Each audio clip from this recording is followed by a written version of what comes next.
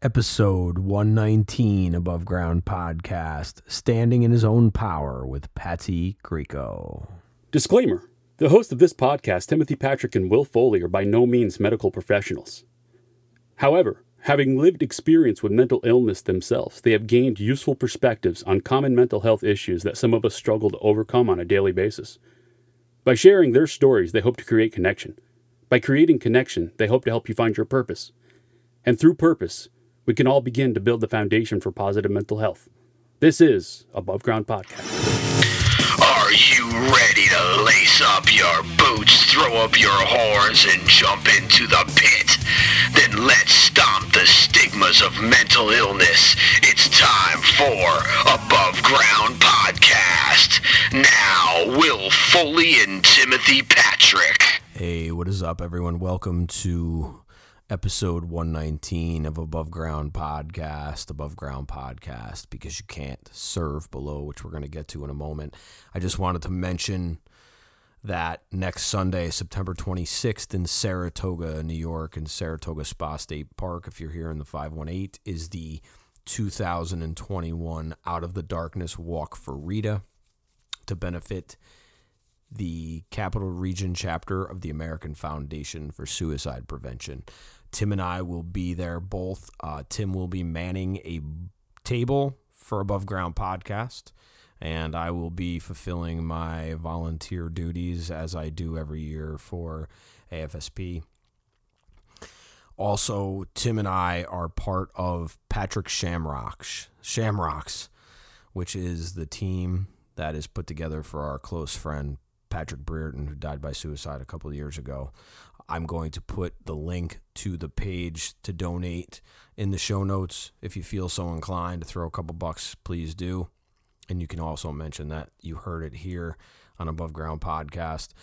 We are continuing this week with the next one of our interviews for September of Suicide Prevention and Awareness Month. As we've talked about before, suicide prevention is something that we take very seriously here at Above Ground Podcast, as well as post-vention. However, suicide prevention is a 365, 24/7 thing for those of us involved in the mental health advocacy part and in the profession themselves. And this week's episode is a tearjerker, and it's also a episode of hope. Because if you can overcome these events in your life and thrive and still find a way to get up in the morning, then you've got something. And Patsy Grieco from Fastlane Tattoo is that, embodies that heart and soul, man. His story will make you cry, so grab a Kleenex.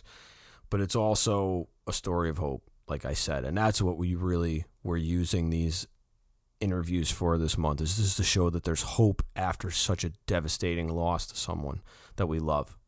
And we can carry on because our loved ones that die by suicide don't want us to stop living. They just couldn't live in this current situation. So without any further ado, Patsy Grieco. What's up, everyone? Welcome to Above Ground Podcast. Above Ground Podcast. Because you can't serve below. You know who that is. You down with DPP? Yeah, you know me. This is this episode will have some things that might be triggering for some people. Talks of suicide ideation. As always, we like to keep our conversations real and raw, and we do this for the goal of to open up conversations around these topics and to bring awareness and some education along with that to people. And that's what our hope is.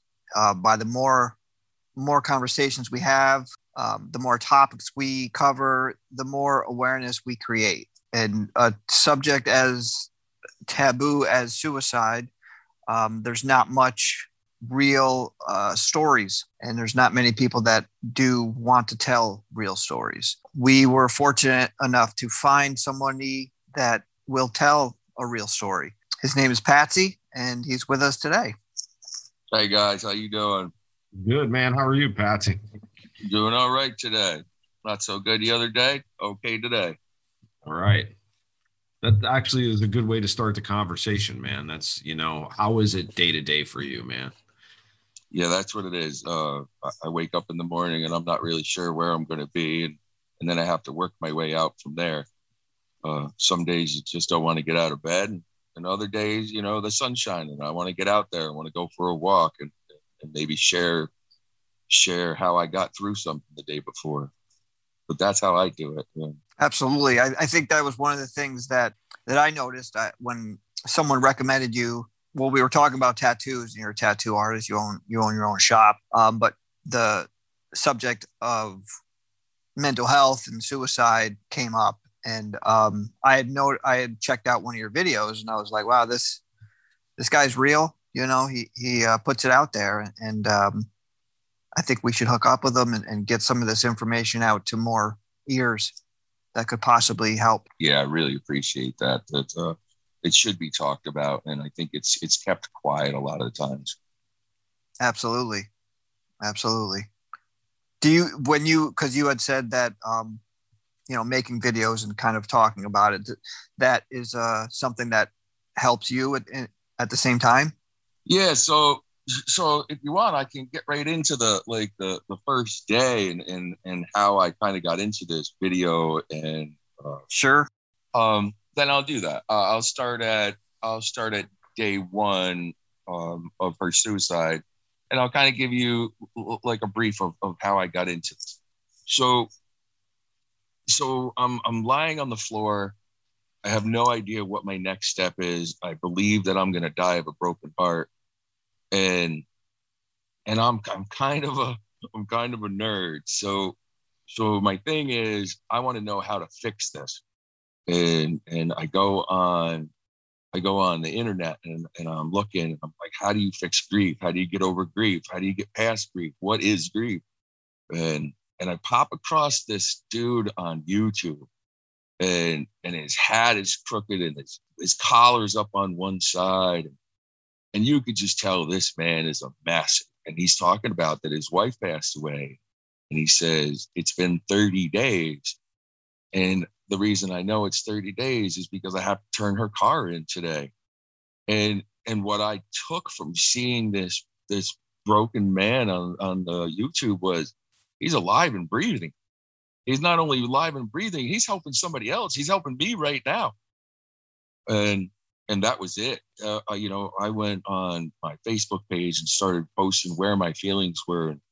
I had people contacting me. Oh my God, how are you doing this? Or what are you doing? And I started talking to them, and then I started doing some little videos of my own. And when I feel good on days, I'll go out and do a video about how I feel good. I go for walks is what I do. I live up on a mountain here, and I go for walks. That's how I clear my head, get some fresh air. And on my walk, I'll record myself. This is what I'm doing today. This is how I'm doing it today. And, the other day I had a good one about having a shit day. And you have shit days. It doesn't mean that you wake up in the morning and spill your coffee and fall down the stairs. That doesn't have to be the rest of your day. That's only the right now. As soon as that pain wears off, you can change your mind. And I think that's what the writing and the videos has done for me. It's allowed me to voice it and get it out instead of just chewing on it all day long by myself. Yeah, stuffing your emotions is never a good thing. So that is definitely a positive. But I gotta ask you this, because it was interesting to hear how you came at this, where you started Googling grief and how do you come through grief, and like I'm sure you found more confusion at points than you did answers at some places. Oh yeah. And grief is not linear. There's not a straight line. It's not all the things that they say it is. It's so many different levels of just all kinds of things. Oh, absolutely. I have friends of mine that are Well, I have one friend of mine that their year is next week, and they are still at stage 1, still frozen in place, still not breathing, not really eating or going to the doctor to get meds, and not eating right and drinking. And, you know, and then I have other friends of mine that go right into, it's a weird term, but it's called widow whore. And it's that need for some touch, or that need for the company, and just trying to get it wherever you can. You know, everybody kind of goes through this differently, but I'm a survivor in myself, you know, who I've always been. I'm an only child. So I think being a super independent person, I've always tried to find my own way through things. And if I can find my way through, I'm going to bring some fucking people with me, you know? Right. There's people out there not doing well. Nice. That's what it's about, man. Yeah, totally, man. And in your videos and just in your words and stuff, like, you can honestly tell that it's like it's genuine and real and stuff. And your videos are funny and poignant, and it's pretty cool, man. It's very cool. I got to ask you this: does the art? Where did the art come in? Like, were you a writer? Did you write when you were growing up? Like, you know, I'm not even a reader. I am at heart a creative being, and I think you could leave me alone with a stick and some poop, and I'll make something. You know. All right. Poop art. It's who I am. You heard it here. You heard it awesome. here first. Poop art. I gotta say, we've never had a poop artist on here before. There it is. There it is. Yep. Patsy, poop artist. There we go. All right.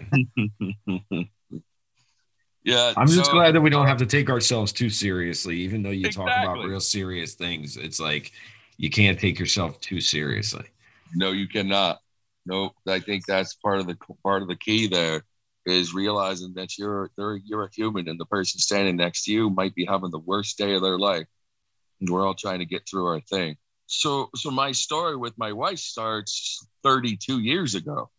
Her and I met as teenagers and just fell in love, best friends, you know, just as a fairy tale life, really.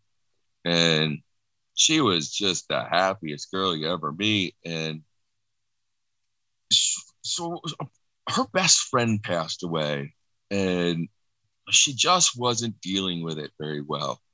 And she had like little clips of video clips and phone conversation recordings, and she would listen to them all the time. And, you know, in a long-term relationship, you're not up each other's butts, man. You give each other space. You know, you're having a down day, you don't go in the cave and poke the bear. You let the bear come back out, you know? So I knew she was having a little bit hard time there. And she had just started going through menopause, which is a big hormonal thing for a woman. And then come to find out she has a thyroid issue, and we're just going to give her some medication, and this should straighten some things out, a little bit of food change. And we're sitting on the couch, and she's like, "Oh my God, check this out." And she shows me the bottle of medication, and it says warnings of suicidal thoughts. And we both giggled because she's the happiest girl in the world. And we've lived a fairly clean life. We don't take any pills or anything like that. So, you know, it was maybe 2 weeks later, I woke up to a gunshot and a note that said, "I've loved you my whole entire life. I'm sorry I ruined everything. Don't go out back. Just call the police. I never deserved this awesome life." And I couldn't fathom what that could possibly mean. You know, and you know, I can remember it right this second. I can, you know, going cold, and I just ran outside in the rain and just started screaming her name through the forest. And you know, when I found her, it was obviously too late, and I just fell, you know. And I crawled myself out of the woods, called 911, and then, you know, the scariest thing happens at a point like that when you have no idea what's going to happen or what has happened, or even if you're awake and you start getting questioned about your motives from the police. And of course, it's their job to figure out what's going on. And I didn't even realize for a minute that they were questioning me, like, you know, about infidelities and did we have a fight? And I'm like, oh my God, no, not me, no, you know. And I just didn't know. I thought I was gonna, you know, I thought maybe I was going to jail that day, and hear from the worst news in my entire life to it's changed around to maybe I had something to do with it. And in that time, one of the troopers that was here opened Heather's laptop and found out that she had visited 3 suicide hotlines in the last day, but never checked in, never hit go.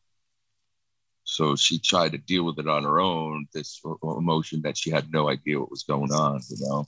Wow. Yeah, it's such a shock. And I've talked to a lot of people since then with those warning of suicidal thought. I was talking to a woman, and she said she put her kids to bed. She sat down on the couch and she started making an outline of how she was going to kill herself, that it wouldn't, you know, would least affect her children, and was like, what the hell am I doing? And kind of snapped herself out of it and realized that it was a medication, and she was already in full swing before she realized that she was doing that. So if you take somebody like my wife that was just in that perfect storm, it would just, you know, I think it was just too much for her, and she didn't talk about it. She was a helper, you know, she didn't ask for help. She was just always there. So you had made a comment about it was like 2 weeks around that time period. Yeah, I believe it was about 2 weeks since she started taking the medication. Wow. And she had said to me a couple of times, it was during tax season, and she was doing a course to learn how to do taxes for a tattoo shop so that she could teach all the other shop owners how to do their taxes the right way. And she was pretty underwater with that. And I walked out of my office and I could see her going through her books, and she was just rapid fire, flipping pages. She looked like she was insane. And I'm like, baby, what are you doing? Take a second, take a breath. And she's like, I can't, I got to get this done. And I'm like, no, stand up and take a breath. And she stood up and she just like held her head, and she's like, I just can't get out of my head. And I held her, and we breathed together. I had this thing where I would put my hand over her heart and kind of calm her down. You know, like she was, she'd get wound up emotionally anyway. She's a very heartfelt person, so she absorbed everything. So that was part of our routine throughout our life, was, you know, me being her calm. So I held her and we breathed together, and you know, she said she was okay. And then that happened another time at home. We were watching TV, and this was the day before actually. And she stood up and she's like, I'm a fraud. I'm like, you're a fraud? What does that mean? She's like, well, you think that I'm smart, and you think that I'm happy, and you think that I'm always here to help people, but I'm not smart, and I'm not happy. And I'm like, whoa, baby, where's this coming from? And she's like, I just can't get out of my head. And that was the second time that she had said it. I didn't know that in her head were thoughts of suicide. I thought in her head was confusion of just, you know, life things. So that night I went around her with sage, and I kind of you know, kind of like brushed the demons away, kind of thing. Just thought that she was having some emotional thing, and she was knitting a scarf for her mother, and couldn't find the end of the rope, the end of the yarn. So I was like, "Oh, give it to me." I took the end out, handed it to her, and she said, "I wouldn't be able to breathe without you." And I said, "I wouldn't be able to breathe without you either, baby. Hey, I'm going to go to bed, okay?" And I gave her a kiss, and I went to bed. And that was it. I never saw her again. Or, you know, I never got to talk to her again. So that was our last words together, kind of, you know. And we would talk about tattooing, and I have an appointment to get Breathe Without You around my throat. And it's because it's our last words together, but I'm literally breathing without her. And after 32 years, you would think that you would be able to, you know? Yeah. It's a long time. It's a long time. Wow. You're not your own person after that. You know, you're one of two. You're a part of one thing. Wow. That's beautifully said, man. Very beautifully said. Thank you for sharing, and we are definitely sorry for the loss. Yeah, thank you, brother. Thank you. You know, I just want to say something really quick, because it's funny that part of the story came and just hit me, because this morning I saw somebody post a meme that said, "The strongest people make time to help others even when they're struggling with their own personal demon." And I looked at that picture and I read it and I said, "No, that's a bad message." And your story just pretty much confirmed my opinions on that meme. Like, you know what I mean? Like, you know, somebody's a helper and they're going to push themselves. That's not what it's about. You can't give everything of yourself to help somebody. That's not strength, man. Strength is being able to keep that and saying, "Hey, you know what? I'm struggling." Yep. You're exactly right. I mean, it's just not to veer too far from your story, but it was just a bad message that I got from it. And then hearing that, you know, it just kind of validated it for me. And it sounds like she was a helper. You know, she absolutely was. And that was her. I think that she did that. I think she gave more than she had to give, instead of paying attention to herself. Well, people often do trying to help. Well, and I think that's part of, I think that what happens is that people find that it fills a need that you don't necessarily even realize that you have at first. Like, you don't realize that you need people to feel that way about you because you're not feeling that way about yourself. And if you don't have that, and that kind of actually leads us into this next part, because I'm curious to know how this happened, because you talked about like doing a lot of research into Googling and stuff. And I'm just wondering when did you start to develop the language to be able to talk about this stuff? Like, obviously we don't talk about our emotions. We're not told, you know, we're not taught about emotions in school. We're not taught about, you know, any of this stuff. So how did you come to this studying? Because obviously you had to have learned a lot of the language around a lot of this stuff. You know, I truly believe it's 20 years in the tattoo business. Tattoo is about life and death.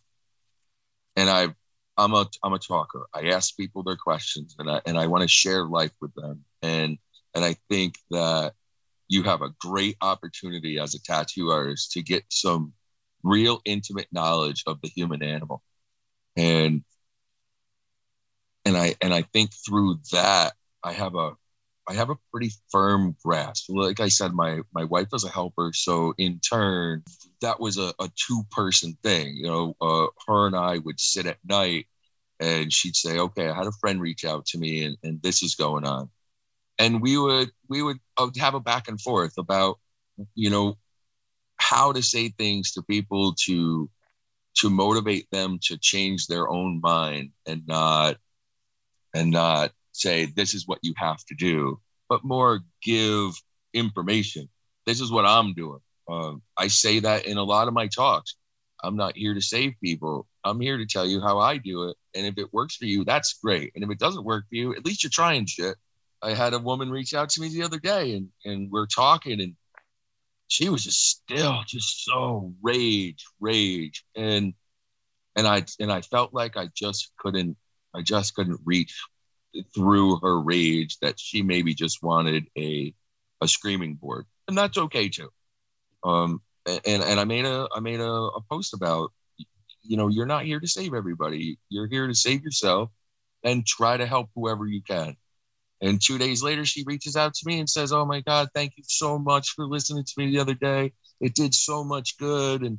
And here I feel defeated because I didn't help somebody that I wanted to. And in reality, they felt like they got the best help that they could possibly get because I wasn't forcing them, saying, "You got to do this. You got to do this. You got to do this." I'm just, I'm being me, and this is how I'm doing it.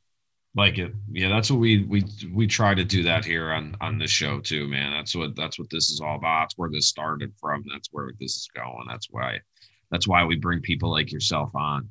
Yeah, this is a beautiful, beautiful thing that you're doing. Opening people's eyes and get people to listen to the reality of what's going on, and then like myself talking to somebody that's on the other side of it,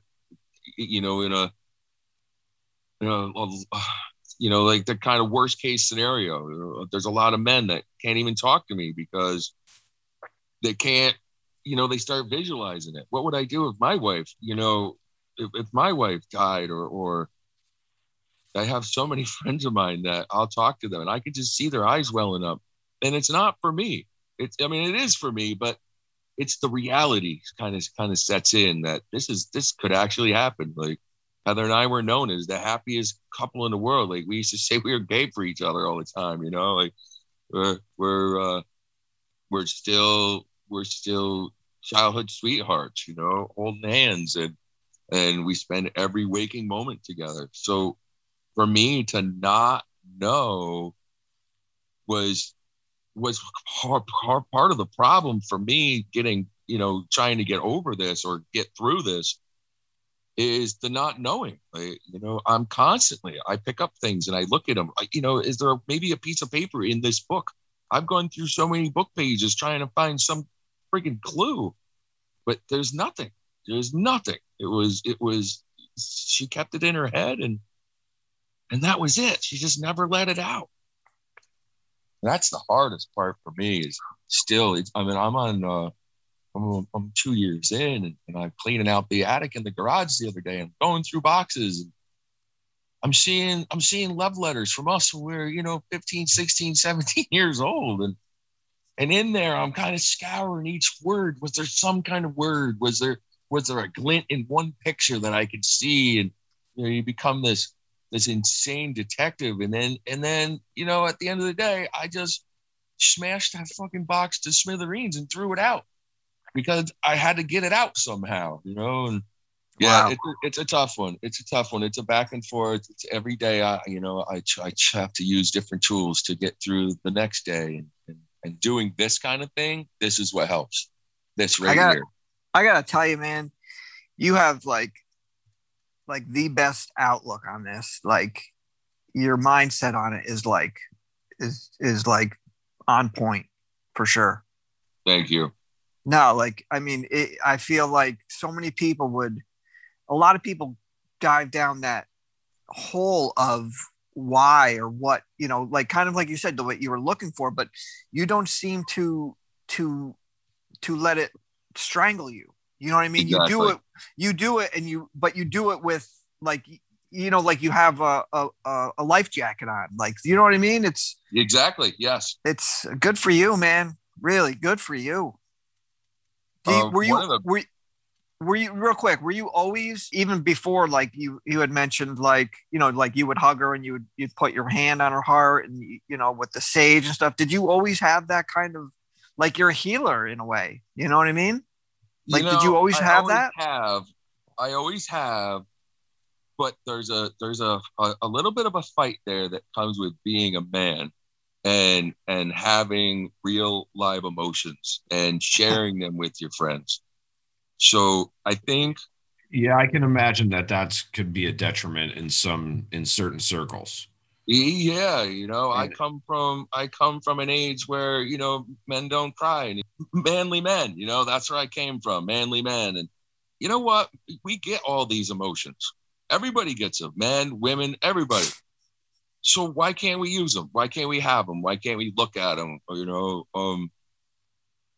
And I grew up that, that hard ass guy, but not to her. To her, I was always soft and always open and always, she brought that out in me. She showed me that it was okay to cry or to be happy or to be sad or, so when she passed away, one of the things I got on was this, he goes by Sadhguru. And yeah, we know Assad. Yeah. and the things that he said were just so literal. Like they just made sense to me in the moment. Like his wife had died, and that's how I found him. And his thing was kind of Sadhguru's wife died? Yeah. Oh, I did not know that. Yep. And that's how I found him. And he was doing a talk about it. Okay. And he was just so literal about it, about the selfishness of grief. And I was like, wow, what a way to look at it. And, I touched on it a little bit before. I say this all the time. I'm kind of a nerd because I believe that I truly believe that we're in control of our mind if we believe that we're in control of it. So that at this point, yesterday was one of those days. Now in my Facebook, I'm getting a recurring posts of things that I posted, the first year, the first month, and it crushes me, and I lose my fucking mind, and I cry my eyes out, and I look at the clock, and I give myself some time. But I think looking at the clock is the recognition that I am going to move forward today, and I'm not going to just go down in there and stay there today. Wow, dude. Wow. That's man. Now that's man enough. I was just about to say the same thing. Well, that's some balls right there. That is some fucking pure strength right there. That is raw, real strength. It's a tough one, but I know that the sun's going to come up again today, and I'm going to have to go throughout the rest of my day. In the beginning, I would just lose it, and there'd be no control. Like, there was days that I would go out in the forest and I would lay in the ground where I found her and just hope that I would die there. And I didn't. I had to pee or I had to eat, and I got up. That's awesome. That's life making a joke out of something that's horrendous. Exactly. That's the reality of it. That's the yin and yang of it all, man. I'm gonna lay here and die, and then I'm like, I gotta pee. But it's a constant struggle. It's a constant fight, or it's not fight. It's a constant trying to have an outlook. It's I use fight because it's an easy term, but I'm not fighting it. You can't fight things. You can find another way around, but you just can't fight it because that's all you'll do. Well, it's like Bruce Lee said, man. Be like water. Water finds wherever the least amount of resistance is to get going. So you gotta flow. You gotta learn how to flow with it. Even though I think a lot of people have a problem surfing with grief, and grief is definitely like, what Mavericks or whatever of surfing. It's like grief is one of those difficult things to manage, and it just drags behind you. Like it's constantly, there's a weight, that you carry around, and you get to decide what you're going to do with that. If you're going to just let it take you under, or if you're going to move, You mentioned a few minutes ago that you like tools and you're all about tools. Can you share what is a tool? Like, what is one of your favorite tools to use? The first and foremost one was that looking at the clock, that is recognition that there's something outside of what you're trapped in right now. Another thing would be, say I'm writing a book about my survival of her suicide, and it got to be where it was just too much. I find myself just staring at the pages and trying to feed myself those first days so I could get the emotion into the writing. And I'm like, okay, I got to take a break. So what I do, I went out for a walk. That was one of my tools, one of my things that I did. I went out and got got some air in me. So what I did is I changed my gears. I went into writing something about, about my history of tattoo and the cool people that I met and the fun stories. And it kind of rinses out that pain in your gut. Breathing. I do a lot of breathing exercises. And what really helps is talking to other people, like this kind of thing. Like just before we started, of course, my throat was choked up. I had that pit in my stomach and all the nervousness that comes with it, but the bringing up of the emotions. But as soon as I start talking about it and you get some feedback, like you saying that's strong. Like that right there, you allow that in. That's the tool. And you don't hold it at bay saying, well, I'm not worthy of it or not right now, or you have to allow yourself to grieve and you have to allow yourself to be happy. So odd one that I learned from a veterinarian, it's okay to feel okay. And it was over a loss of a dog. And you feel bad because you're having a good day today. You feel bad because you're having fun with somebody or you're laughing and you're not being sad for the person that passed away. But you got to tell yourself that's okay. It's okay to feel good today. It's okay to feel like shit tomorrow. But it's not okay to just shut off and curl up and not be a member of society. So I guess in a roundabout way, that was a couple of things that I do. Walks are my thing. I have had a bunch of people reach out to me and they're like, hey, when you're going to go for a walk next time, let me know. And I struggle with that a little bit because I'm not a leader. I'm more of I think because I'm an only child, I'm more of an only person. Like I want to walk with you like on a Zoom, but I don't feel like I want to do a group walk because then I feel like I have to have something to say or I have to I gotcha. Be on point or right. Yeah, right, I gotcha. It's funny. And it's only because I've never done it before. I've never done this before either, but it doesn't feel as weird as I thought it was gonna, 2 minutes before I said, hi, how are you? Yeah, no, dude, and to be honest with you, it hasn't let on at all that you've never done this either. So you may want to actually want to do it more often because I'm sure that there's people that would love, to talk to you because just about tattooing, I'm sure. I would love to talk to you about tattooing. I love tattooing. Yeah, hit me up or ask me a question. I love tattooing too. I do want to know though, what got you started tattooing? Was it literally just the idea that you needed to start tattooing? When I was 14, I think it was, my dad got tattooed at the Chatham Fair of all places. Wow, really? The Chatham Fair. Yeah, I didn't even know the Chatham Fair would have a tattoo booth, man. Yeah, I know. Yeah. Well, 100 years ago, it was different. Yeah, that's true. Yeah. And I stood outside of that little trailer and all the men were standing around showing each other their tattoos. And they're all these big, badass, burly motherfuckers that, you don't do anything but nod and, and here they are rolling up their sleeves and everybody's, talking about stories. And I can smell that green soap. To this day, I can smell that trailer with cigarette smoke and green soap. And it just ignited something in me. And as an only child, I was a super hyperactive, ADD, ADHD, constant.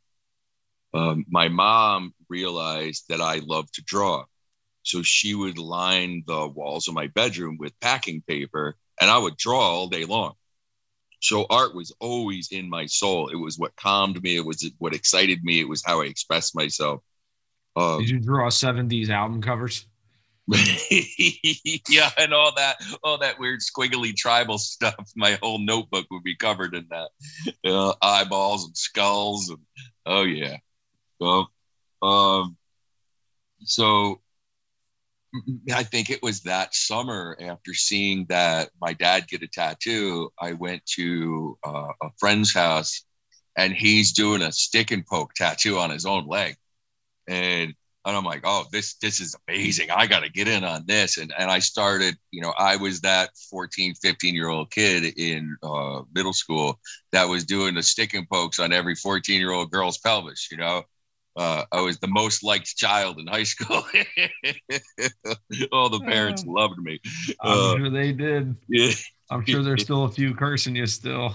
Oh boy. I actually put it out there a couple years ago that I wanted to see some of my stick and pokes.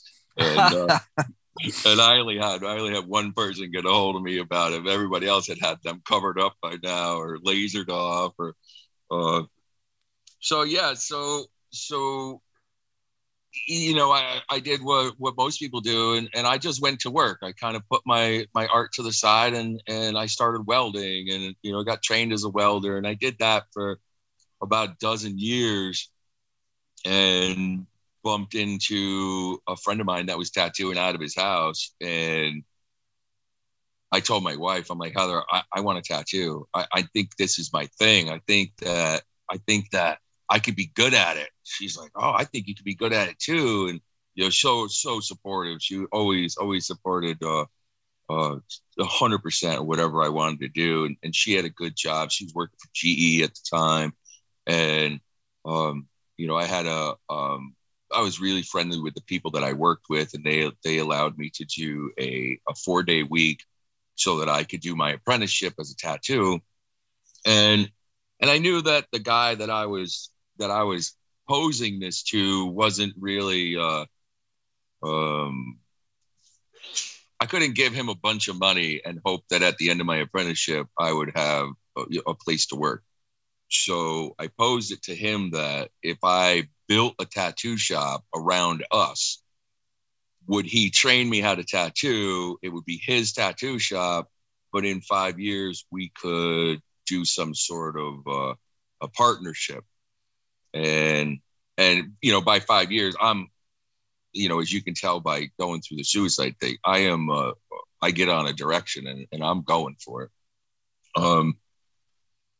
So within 5 years, I'm booked solid. I got a whole bunch of clientele, and he was still kind of floundering around doing tattoos a couple days a week, maybe not showing up for appointments, and this still in that tattoo world of sex, drugs, and rock and roll, and I had taken it on as a career, and I posed it to him. I threw a number at him. I knew he had this magic number, and I threw a magic number at him. And he was like, you know what? You do more for this company than I will ever do. He goes, I'd rather see it in your hands and see what you can create from this. And that was it. I owned Fastlane Tattoo, and I went balls out. I trained a couple of people. I hired a couple of people, and here we are 20 years later. It's just a dream come true. Still, I'm still chomping at the bit to get in there to do tattoos. I'm still working 6 days a week, and I get out of work at 10, 11 o'clock at night because I got time. I could put one more in. One more to me at the level I'm at is a minimum of a 5-hour tattoo. But yeah, it's everything. It's everything to me. Tattoo. That's awesome, man. That is so cool. I've loved being around it since I've gotten. It took me a long time to get my first one. Like I waited until I was like 21. Mm-hmm. I think I'd actually. Well, the first one came in like 94, so I was like I think I was like 22 or 23. Like it took me that long to figure out the first thing I was going to get tattooed was going to be, and then it kind of went crazy after that for a short amount of time and stuff. Yeah. But I just love being around it and stuff, man. Yeah. Dude, we appreciate you being on the show. It's been awesome talking to you. So you always finish up the let me hold on before you do that. I got a couple questions actually for him. Cool. All right.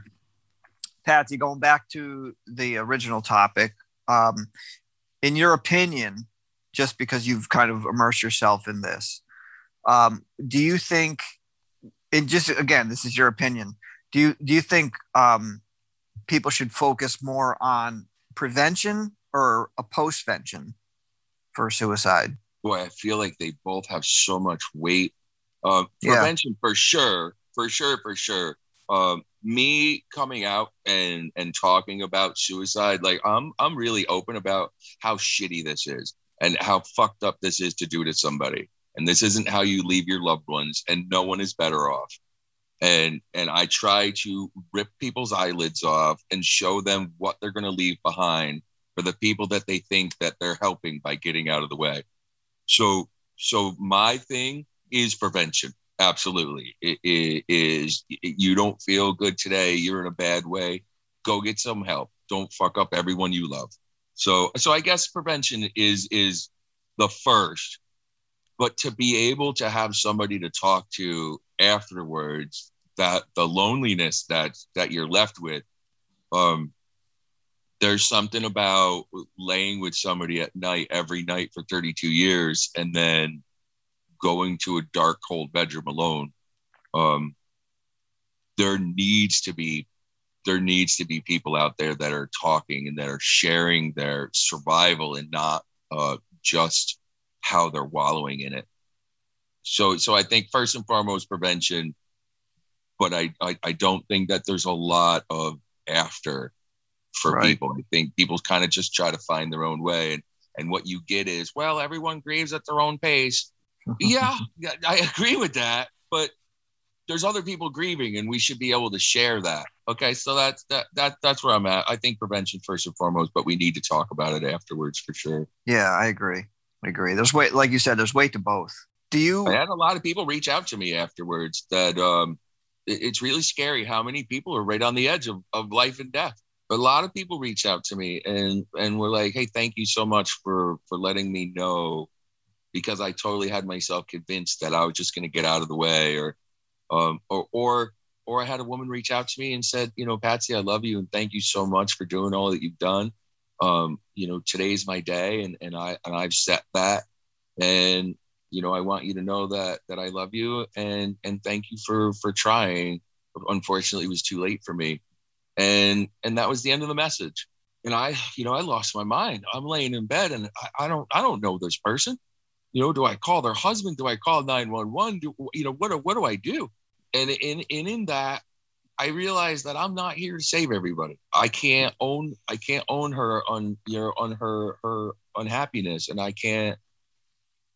Yeah, that's a lot. That's good for you for recognizing that, because it's not really for someone in that position. And I don't know her, and I'm not, pointing fingers, but for someone to put that burden on someone, especially that they don't know, that's not a positive way to go about it, because they're putting it on you, and they should be calling the 911 or some suicide hotline or something. Well, though, it kind of goes back to the argument though about you can't save everyone, because you can't save everyone. So maybe the thing is that maybe she wasn't really trying to not take responsibility, but she didn't want it. She wanted to tell someone, so it might have actually been easier for her to tell a complete stranger that has no way of getting to her, rather than saying it to somebody who could actually change the game. That confiding in a complete stranger is huge. Yeah. Right. And I just think it just points to the fact that she was resigned to this. And again, and we've said this on the podcast, and it's hard because I kind of come from that prevention background, but unfortunately you can't save everyone. And there are people that we're going to lose that we may not have lost if it was not for one particular thing that happened, or a particular it could be item. One word. Somebody's listening to your podcast right now and here's one interaction between the three of us, and it just opens their eyes. And they're like, says, okay, wait a second. No, this isn't the way out. Maybe take a step back and reevaluate what I've told myself so many times. Well, and actually we found this out through the American Foundation for Suicide Prevention has been studying this now for so long, that they've actually found that one of the biggest things that you can do for someone is to provide like a kill switch in a way of time where you can. That's why they're asking point blank if you are thinking of hurting yourself is actually the best way to come at somebody, that you have a thought of that, because it actually puts them off guard and it actually sets them at ease in a way that maybe somebody doesn't necessarily understand, as somebody has been there and seen it. I think that you can make up a whole bunch of things in your head, but until you could tell yourself anything and eventually you will believe it. Sure. But if somebody asks you point blank, are you thinking about hurting yourself? You kind of reevaluate for a second. Oh, well, maybe I'm not, or maybe I think I want to, but at least you get the thought process going. This is a great thing that you're doing. Well, thank you. Awesome. I mean, we couldn't do it without people like you that are, doing your part and sharing your story. And like you said, in hopes that someone would hear this and reevaluate, reassess their situation and say, or just even find some comfort in it. Like, this guy went through this and he's a goddamn warrior. He's like, doesn't carry anger with him. And he's open about his story and he's willing to sit and help people. Dude, I mean, that's huge. Thank you for the invitation. Oh, you're very welcome, man. You're very welcome anytime. Like, and we are, so sorry that such a tragedy is, had to take place to get you to this, but you're making the best use out of what you've learned, and we appreciate that. Yep, I'm just so grateful to still have this life. It's such a gift. Well, don't lose that mindset, man. Take care of yourself. Hey, thank you, brother. Yeah, Serious. Absolutely. Take care of yourself, man. So we always finish the episode up with 3 questions, 2 semi-serious, 1 not so serious. But I'll let Tim ask the first one. Do you have a favorite or least favorite word? It's a statement, and it is standing in my own power. And oddly enough, I can talk about all the suicide and all the loss. And when I say I'm standing in my own power, it almost floors me. It makes me all choked up. It's just so powerful to know that I'm surviving this thing. And it's sad to know that I'm surviving this thing. So standing in my own power is my own way of giving myself that gratitude. It's very freeing. Yeah, it is. That sounds very freeing. Yeah. Is there something that you don't like to say, or a word that you don't like to use? And this follows from just about everything. Hate. I try not to use hate and fight. And I say them all the time. I hate that I'm going through this, but I'm trying to fight this, and I'm not. It's not hate and it's not fight. It's working through it, and it's finding another path, or it's trying to see things in a different way. So hate and fight. Yeah. Beautiful, man. Beautiful. That's very cool, man. Yeah, that's really all of this in a nutshell. Like, that's it right there. The way you speak to yourself, the words that you use. All right. So the next question is cat, dog, or other? Cat. He's a cat, man. Mm-hmm. Yep. They pretty much take care of themselves. Yeah, that's what I like about cats. Dogs don't believe that they could live without you, and cats don't give a shit about you. That's right. That's kind of a good metaphor for life, actually. Because life doesn't give a shit about you either. It's all about what you put into it that gets you to the next 100%. Yep. What's your outlook going in? You wanna have a bad day? Guess what? You're gonna have a bad day. That's right. That's right. You if you could do, or if there was something that you would like to see done to mental health as a whole without any kind of restraints, what would it be? I think just more openness, that we're all a little fucked up inside, and that you're not alone in your being a little mentally screwed up, that we all are fighting our own fight. We're all living our own life, and we're all trying to get through this in our own way. And I'm going to take a couple of seconds to explain this a little bit. In tattoo, I cover up a lot of self-harm marks.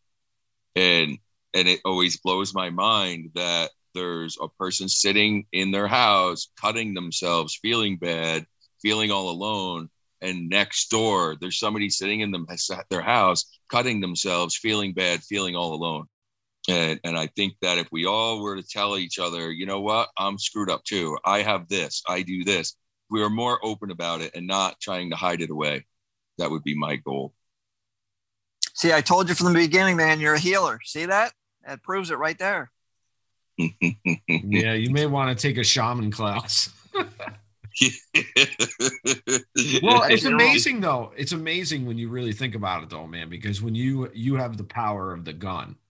So like when you're laying like outlines and putting color into people's stories, like you're like adding to the energy on their body. So it's like you're really transferring all that energy within them. Yeah. But and you're having these conversations. If you're sitting, if you have somebody scheduled for 2-3 hour sitting, you're probably talking to them and asking them how, getting to know them and stuff. That's healing. You know what I mean? That's what it is. Yep. You're a healer, whether you want to believe it or not. Yeah, I never looked at it that way. Yeah, but I do. In between some deicide songs. Yeah, in between some deicide songs. In between some deicide songs, Yeah, yeah, this is gonna hurt, and I'm gonna ask some tough questions. Sorry, this is gonna hurt. Yeah, and being able to see both sides of it, the being able to laugh too, because the laughing is important. It's as important, if not more important, than the crying and getting it out. Yes. Yep. You can't have one without the other, man. Exactly. We're given all these emotions, use them. It's true. That was one of the first things actually that in my process that I learned, like just that we have emotions and it's okay to use them. Like it was so simple. So simple. It was as simple as that to me. Like, someone just saying that, it stuck with me to this day. That's a huge one. It's okay to be sad. You don't have to be the strong man and carry everyone or the strong mom and just swallow it all down. I deal with that a lot. You got to get it out. Go play, go have fun. Go play with some poo and a stick. That's right. Go make some poo art. Some poo art. Go break some shit. Go do something. That's right. When life seems like shit, draw something fun in it. I don't know. Nice. That's a quote right there. There you go. Life seems like shit, draw something. That is great. That's gold, man. Hey, so if Patsy, if anybody is listening in the 518 area, you want to just give a quick, your tattoo shop, where it is and the name of it. Yeah, sure. I own Fast Lane Tattoo in Castleton. We've been there 20 years, 1522 Columbia Turnpike. I have 6 great artists that work in there, 2 piercers, and it's a tough shop to get an appointment in because we're booked solid all the time. But you call us, and really whoever you talk to will lead you to the right artist to do the style of tattoo that you want, and they reach out to you, and it's more of a family-based tattoo shop than like a walk-in street shop. And then even right now with the COVID, we all have our own rooms. I have 2 shops side by side, and they're both set up like houses. So everybody's got their own bedroom, the door shut. So it's a very intimate kind of way to get a tattoo. And now, with the COVID, we're not free breathing on everyone. Free breathing. Very cool, man. Very cool. Thank you. Awesome, man. That's awesome. Yeah, that's a great outlet. Patsy, thank you so much again for being a part of this, man. Thank you for sharing your story with everyone, and just thank you for kicking ass, man. Absolutely. Yeah, man. Thank you for putting this program together. This is amazing. It's again, like Will said earlier, it's we have the same kind of intentions as you do. It's we put these stories out, we have open conversations, and we talk about things that a lot of people don't want to talk about, but we hope that this may make it easier for somebody the next time that exactly shining a light in the dark places. That's how we get there. You're absolutely right, man. Fallen torches, brother. That's right. And people see a group of what they think are some cool dudes having some real conversation. It might open them up to have some real conversation and not just sit in the corner quietly acting like a badass. Yeah, that would be a positive thing as well, man. Yeah. We can hope that happens. Yeah, and I truly believe that it does, even if it's one at a time. That's all it takes, man. It just takes that, because I mean that's really all you can work with. Yep. I mean, you can't try multitasking when you're tattooing and see how that works out for you. Yeah, right. That's true. One of them wouldn't be so good, probably. No multitasking. No. Wrapping up. Yeah, thank you so much. Yeah, thanks a God, man. Thank you so much. Yeah, wrapping up another interview here at Above Ground Podcast. You can always find us on Spotify, Apple, wherever you pod. If you do listen to us, YouTube, iHeart. If you do listen to us on Apple, feel free to leave us a little comment, maybe, or subscribe, some stars. Check us out on Instagram. You can email Will and say hi to Will. Hi, Will. Hi, everyone. Email us at abovegroundpodcast@gmail.com. Until next time, right, Will? That's right. Until next time, be well. Be safe. Thank you, brothers. Above.